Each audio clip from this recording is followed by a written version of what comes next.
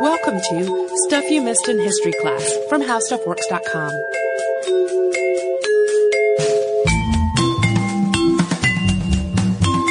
Hello and welcome to the podcast. I'm Holly Fry. And I'm Tracy V. Wilson.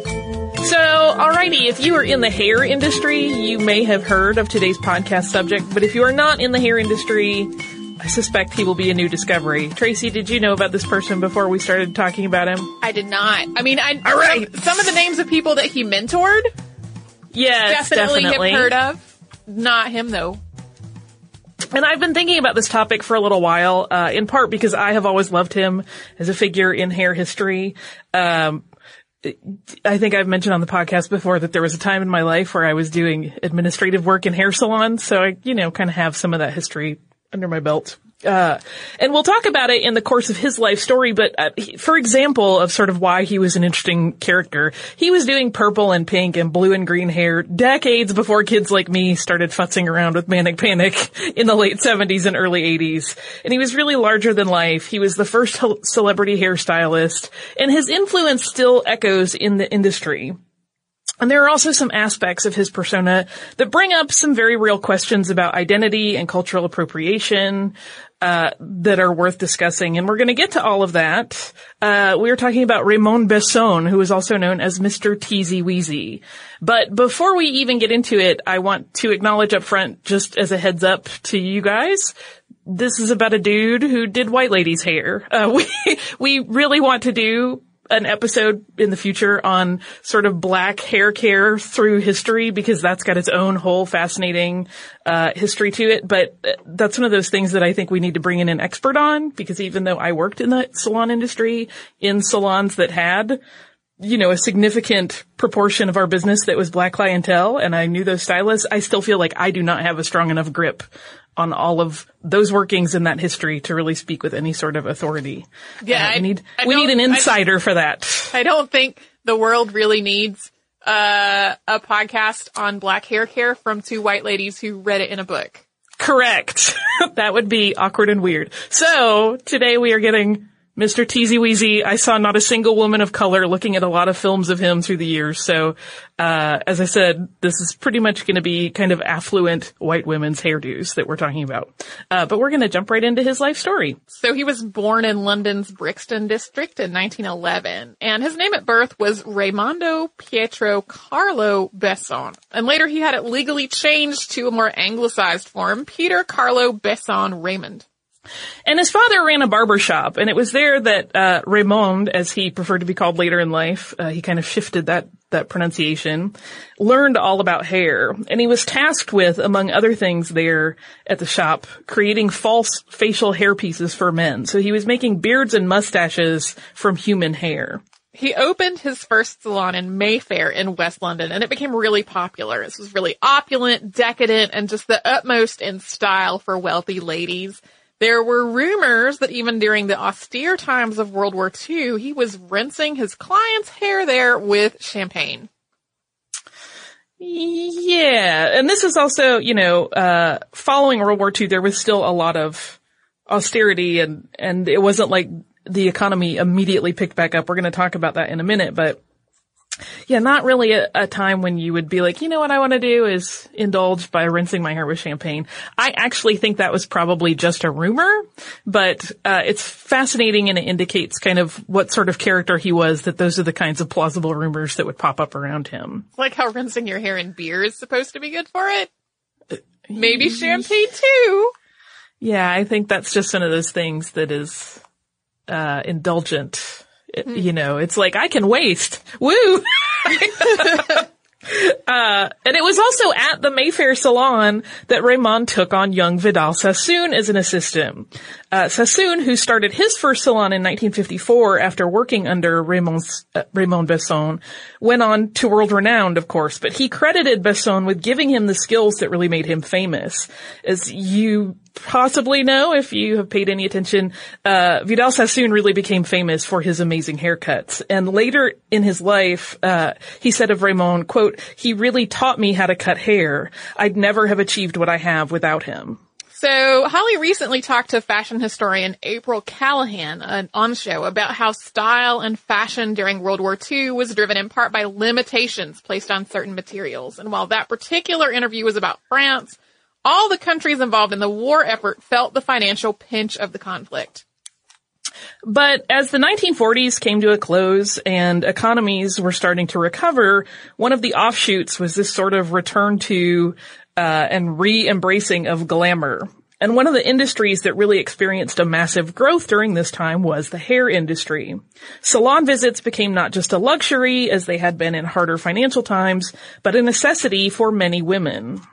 The rituals surrounding hair care became a natural part of the average white woman's weekly routine. You would visit the hairdresser for a shampoo and a set, and then you would maintain the look at home for the rest of the week using dry shampoo and rejuvenating curls with curlers and rollers and setting your hair overnight with pins. This reminds me of my grandmother. Yeah. I mean, when I was working in a hair salon, even though that would have been in the 90s, we had a number of older ladies who still adhered to that schedule and came every single week like clockwork. We probably have listeners or members of their families that still do the same thing. It hasn't entirely gone away, but at this point in time, that was pretty much how you did your hair. Yeah. I remember when I was a child and I would visit my grandparents for a week in the summertime, there was always a day when my grandma Jenny took me to the hair salon with her. And the timing of the world being financially ready for more indulgent approaches to personal grooming was really perfect for Raymond. And it was not long before his clientele began to grow and to include celebrities. This is when Raymond's talent for publicity became really apparent. He started appearing in segments on weekly chat shows, showing off the latest styles. And this is also the time when Raymond took on the nickname Mr. Teasie-Weasie, although there are a couple of different tales of how this moniker came about. One version attributes the name to Bessone's skill at backcombing hair, also known as teasing. We're going to talk about that a little bit in a minute.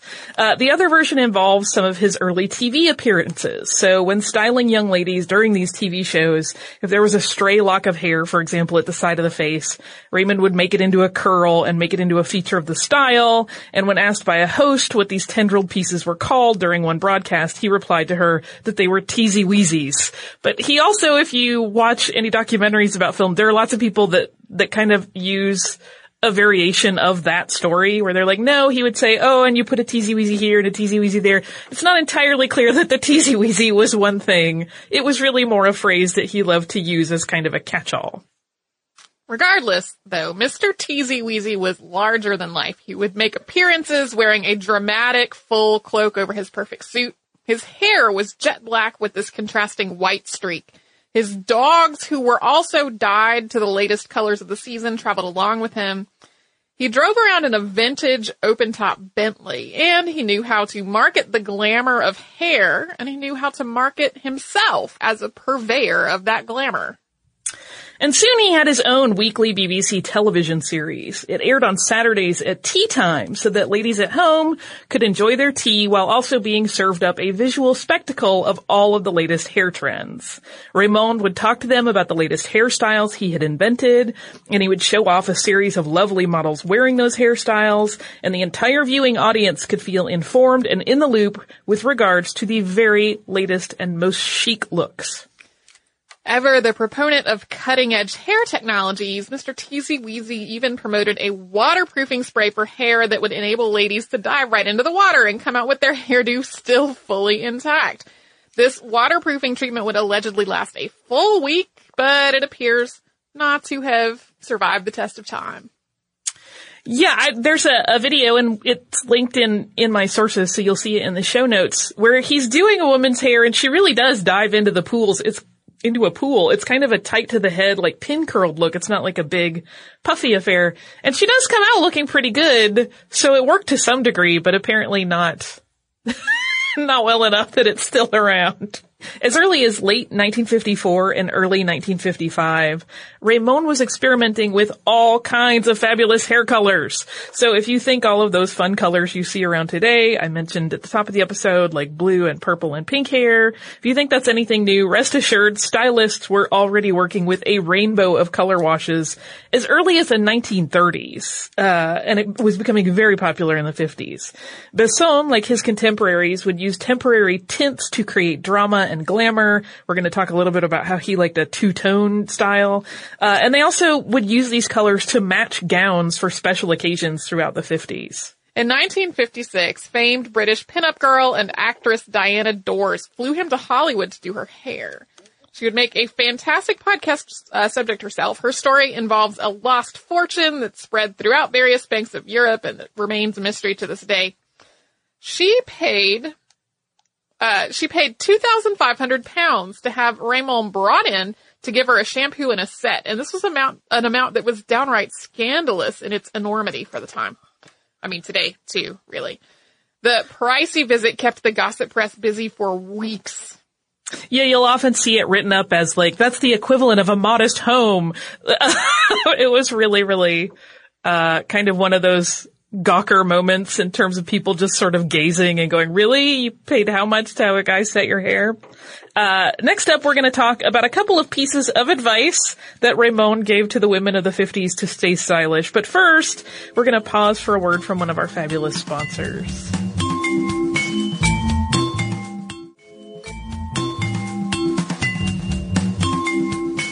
So, it was also in 1956, that same year that he flew to Hollywood to give that very expensive shampoo set, that Bessone proclaimed that women over 20 should not wear their hair long.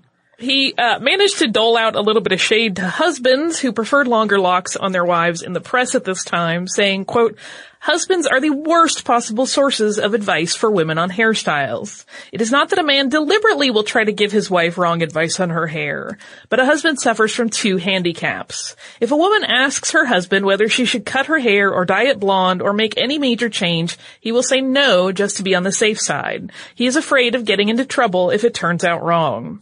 When he tells his wife he wants her to change to long hair of platinum blonde, he invariably does it because he has a sudden wish for her to look like somebody else. Anita Ekberg, for instance."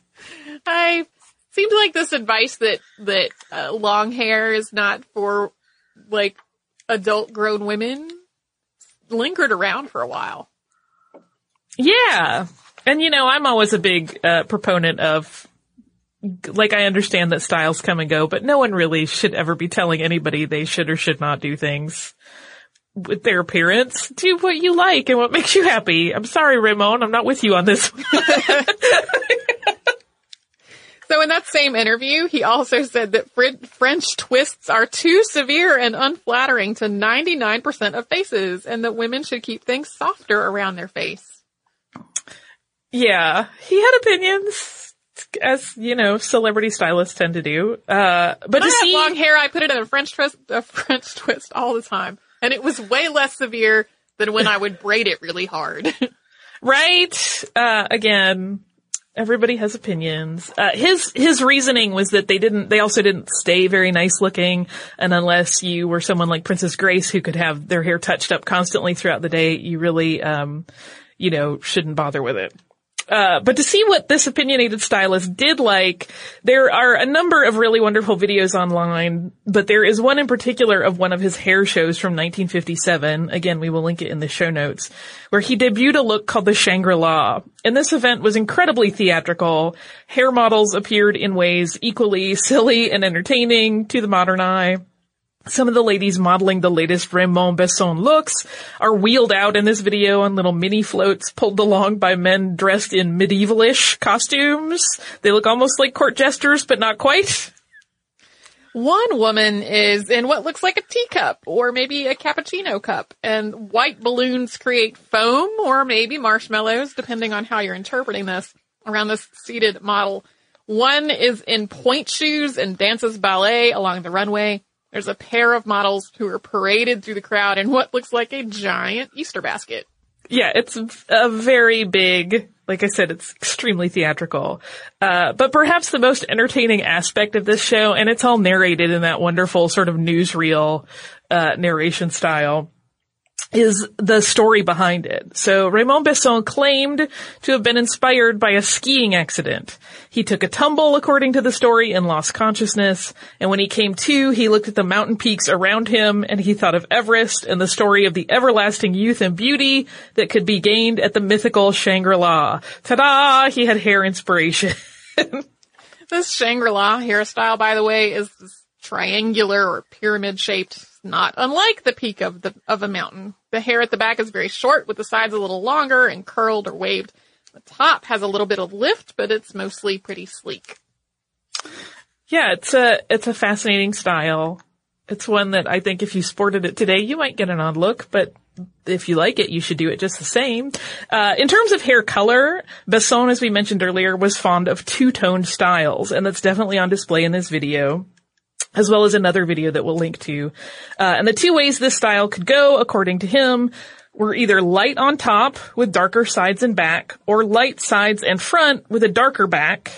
And the big bridal finale of the show is another woman in a basket, and at this point she comes out, or she's drawn out by these men in their medieval ensembles, and Raymond steps out onto the runway to attach her little mini veil, and it's all very dramatic and exciting. And the whole thing is exactly as much of a spectacle as you think, and it really seems like everyone in attendance just loved it. In part due to that spectacle-making nature, Bessone's success continued to grow, and rapidly, in a seemingly exponential rate. The more high-profile clients he had, the more people wanted to see him. And he opened multiple salon locations, selling this completely over-the-top luxury experience in each one. His Kensington location offered champagne fountains. Women had their hair done while sitting under expensive chandeliers and looking into mirrors with gilt edging. And his salon designs, you should point out, were also pretty revolutionary beyond just being these super opulent getaways for ladies who had money. Raymond is said to have been the first to shift to an open floor style salon, just like the ones you have probably had your hair cut in dozens of times. Prior to that, stylists worked in much more closed off cubicles within a salon. It did not have that open airy feel that is pretty much the standard now. Like, how are you supposed to gossip with other people? Exactly. You have hit upon like a major thing. He wanted salons to be social centers as well as places people went to become beautiful. So with all these hair shows and TV appearances, dramatic presentation and indulgence that he was cultivating in his business, Raymond really made himself stand out as the first celebrity hairdresser. And lest any of our listeners think that Raymond's standing as a stylist was all smoke and gilded mirrors, his work was actually considered impeccable. In the documentary Bouffants, Beehives, and Bobs, the hairstyles that shaped Britain, stylist Rose Cannon, who is a contemporary of Bessone's, who is credited with inventing the blowout, says, quote, "I always knew when somebody really did go to him. It was a cut that was so perfect, and in such a way cut that you couldn't do anything else with it. That was it." Bessone himself once said, "A woman's hair is like a work of art. It must have balance and composition. Lines must mean something, with every curl adding to the full effect." He considered every aspect of a woman's hair, face, and head when cutting and styling, and he would speak about them in terms of creating a geometric harmony. Yeah, it's fascinating. He would do hairstyles called like the cube, and he would point out how every line of the style and the cut were accentuating different parts of the woman's face. And when you see that, you then see how like Vidal Sassoon really applied the similar concepts of geometry to his work. And now that's completely common today. So, really quite groundbreaking at the time. One of Raymond's biggest contributions, though, to hair history was the invention of the modern bouffant hairstyle. And this name, of course, comes from the French verb bouffer, which means to puff. And while it existed in various forms earlier in history, the early 1950s saw the birth of Bessone's version. You've probably seen bouffant hairstyles, but just in case you haven't, or if you didn't know the name, it's a style that's created by first backcombing the hair for volume, so see above, for his Teasie-Weasie nickname, where it came from. And then combing the hair around these teased pieces smooth to create a kind of bubble shape. It's definitely not a free-flowing style. It's one that's secured with lots of hairspray. If you have fine hair like me, lots and lots and lots of hairspray. Well, and it's, in that documentary that I referenced just a moment ago, there's a modern woman talking about how to her, she really loves him because she doesn't want to move her head and the hair moves with it. She wants it to be like a hat. And that's kind of how they were. And despite the unnatural character of this style of the modern bouffant, it was a huge hit, first in Great Britain and then globally. And it seemed at the time incredibly modern. The perfection, the control, and the tidiness of it was keenly in line with the quest for perfection that was common in a lot of 1950s style. So while Mr. Teasie-Weasie is associated the most with hair, he also had his finger in some other ventures too, and we will talk about those right after a brief word from one of our fantastic sponsors.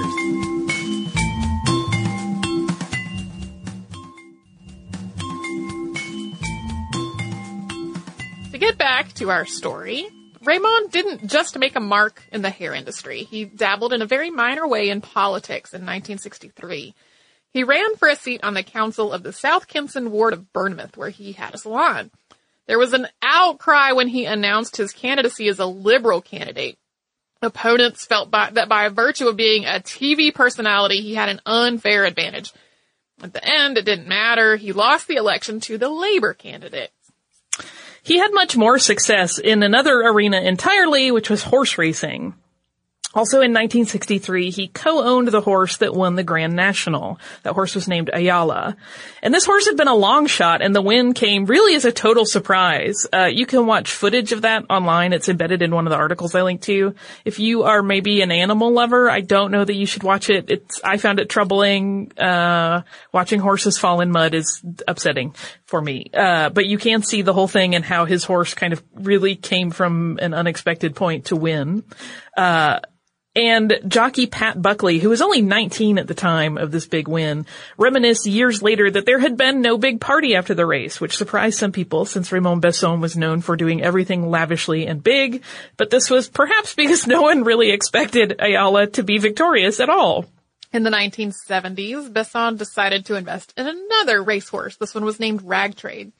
He initially bought the gelding at auction for 18,000 guineas, but he later decided to sell half of his share in the horse to two men, William Laurie and Herbert Keane.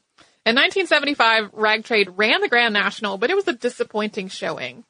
A new trainer, Fred Rimmel, was brought in immediately, and the following year, 1976, Ragtrade redeemed himself entirely, winning the Welsh Grand National and the Grand National at Aintree. And there was, this time, indeed a celebration.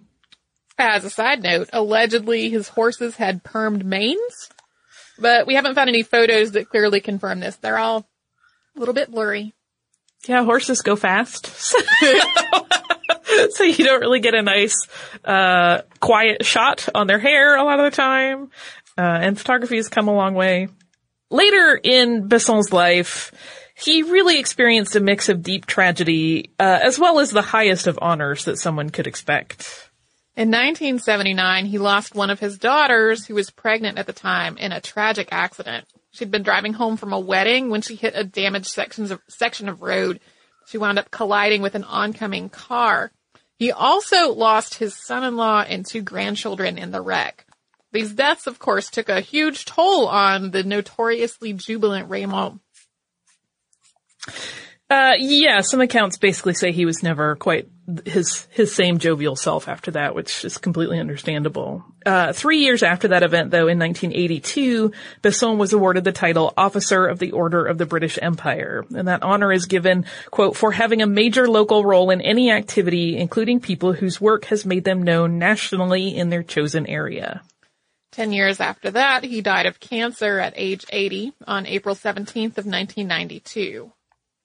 Yeah, his life became quite quiet in its later years. He just wasn't in the public spotlight as much. So there's not as much like stuff to discuss as in the 50s and 60s when he was really kind of in the spotlight and changing the hair industry. And next we're going to move into one of the trickier aspects of speaking about Raymond Bessone's life, and his persona, and it's brought about by his sort of theatrical presentation that we've talked about. And we mentioned that he was sort of larger than life, and his image was always carefully curated. He always, for example, wore a carnation in his lapel, and it was always dyed to coordinate with his suit. And he painted his nails, and he wore flamboyant, custom-tailored suits. And he sometimes also affected a sort of false French accent. And while we normally default on this podcast to letting historical figures define themselves in terms of their sexual orientation and their identity, we've talked before, we're not super in favor of assigning a sexual orientation to a dead person who's not here to claim it for themselves. With Raymond Bessone in particular, there's a cultural discussion that arises with this particular topic. Yeah, at one point, during a television broadcast, he exclaimed, quote, "I am homosexuality."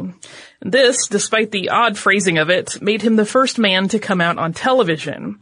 But there is a lot of debate about whether that statement was nothing more than a publicity stunt. Some critics even point to his awkward wording as evidence that he didn't really know what he was talking about and this was a put-on. Bessone, we mentioned just a moment ago, had children. He was married to actress Rosalie Ashley and they had 3 daughters together. And friends described him as, quote, vigorously heterosexual.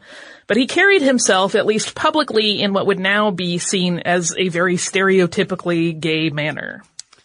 And that's why his identity becomes really complex. He's been described in numerous writings as putting on a persona that was expected of him in his industry, which is unfortunate from the point of view that he had to be some kind of fake creation to achieve his success.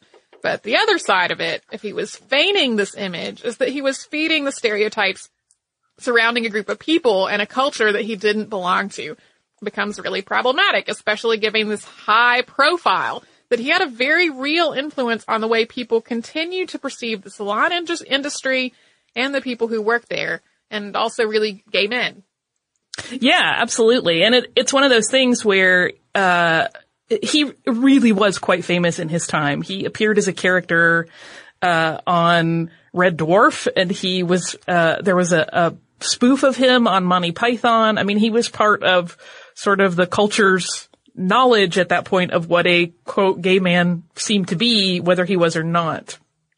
But of course, if he was actually homosexual, and I feel compelled to point out that most people who knew him really swear he wasn't, but again, we don't know. But if he was, it brings up the question of whether he married to fit in with societal norms. And though his personality seems to have run counter to a desire to be seen in any way as ordinary, the culture of that time period was still a minefield for gay men. Keep in mind that this was a time when it was still illegal to be gay in the United Kingdom. It actually wasn't until 1967 that private sexual interactions, which there was a lot of legal wording around what constituted a private interaction, between 2 men over the age of 21 was decriminalized in England and Wales. So it's a complex time. Well, and there's also the part where bisexuality exists. Correct. You don't have to be one or the other. Well, and so many of the conversations about this whole idea center around, was he gay or was he straight? He said he was gay, but he was married to a woman. There's bisexuals, y'all. Right. It's not a black and white issue. There's fluidity on that spectrum. Yes. So, while the actual nature of Bessone's sexuality could really be unimportant to anyone but his partners, the story really creates a lens through which to examine the cultural expectations of people in certain roles, as well as the history of LGBT rights. Just food for thought.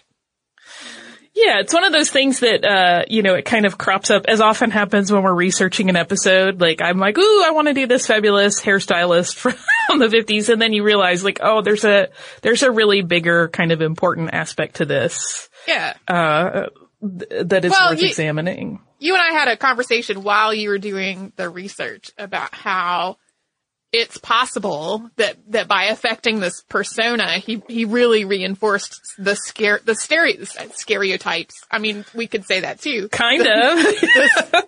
The stereotype of the gay male hairdresser. And that's something that it really persists, a lot. Yeah, having worked in the salon industry with people of all types, sure, there are some people that kind of fit a stereotype, but there is a whole spectrum of other people with a whole lot of other personalities that probably don't appreciate assumptions being made about them. Well, and it reminds me of when I was in college, I was an orientation leader, and we had a during orientation leader training, there was just a lot of discussion about making sure that we were welcoming of everyone.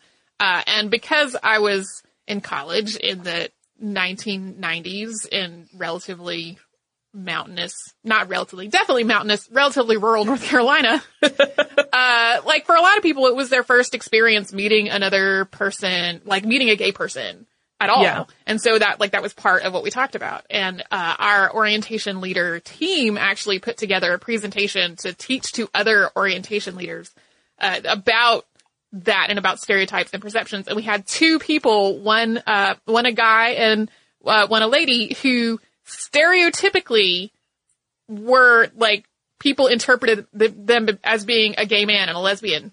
Right. Both of them were straight. And so like they would begin the presentation with being like, all right, who thinks because we're up here today and because I talk like this and because I look like this, like who thinks we're gay? And like 90% of the room would be like, me, I think you're gay. And they'd be like, well, we're not. News. I don't know if you're watching Orphan Black or if any of our listeners are, and I will not really say much about it because I don't want to give anything away. But there is a sort of wonderful scene in the current season where Felix, who is a gay man on the show, has to explain to a straight guy who is trying to pass for gay, like, you have no idea. Do you know any gay people? And he says no. And he's like, yes, you do. You absolutely do. Yes. It's not one type of behavior or person. Like, you absolutely know gay people. So that's our note on Raymond and how he can kind of offer us an opportunity to think about sort of some of these social expectations and how people are defined. And where some of that seems to come from historically. Yeah. So to close out, we're going to use another quote from Vidal Sassoon about Raymond, who once said, quote, he weaved magic throughout his work and made us feel we were doing so too. There was only one Raymond. Do you also have some listener mail? Hair history. I do have listener mail that has nothing to do with hair. I also want to reiterate the thing that you said at the top, which is that if you are an expert in the history of like African hairstyles and black hairstyles in America and elsewhere, send us a note. Yes, please. That would be spectacular. We are eager. There are lots of things that you and I are comfortable talking about, even though like we personally are not part of a specific community, but that is one where that you and I are not the people to share that story. Yeah. And I have kind of reached out to a couple of, specialists in black hair that I know, and they're very knowledgeable and really know their stuff. But when I asked them how comfortable they would be talking about the history, they were like, less so. They know current stuff and they know some of the history, but in terms of like the wider spectrum of history, they were not so comfortable about that. But so yeah, write to us if you know that. But before we give you the email address, I'm going to read a different listener mail, which is actually a comment from our Facebook page, and it is from the National Gallery of Canada related to our Vigée Lebrun episode. If you remember, I think I had posed the question we talked about during the Revolutionary time, people who were not fans of Vigée Lebrun threw sulfur into her basement, and we were wondering if that would affect her paintings. We have an answer. This is from the National Gallery of Canada, who said, Holly and Tracy, thanks for sharing your love for Vigée Lebrun. Did you get an answer to your question about sulfur? You ladies know your stuff. Nope, I was just guessing. Sulfur in the atmosphere can be bad for paintings, especially those that aren't varnished, provoking discoloration of certain pigments. In the most extreme cases, turning a white pigment black. One early manual for conservators even advised explicitly against cooking of certain vegetables near paintings. Bet you can guess which ones.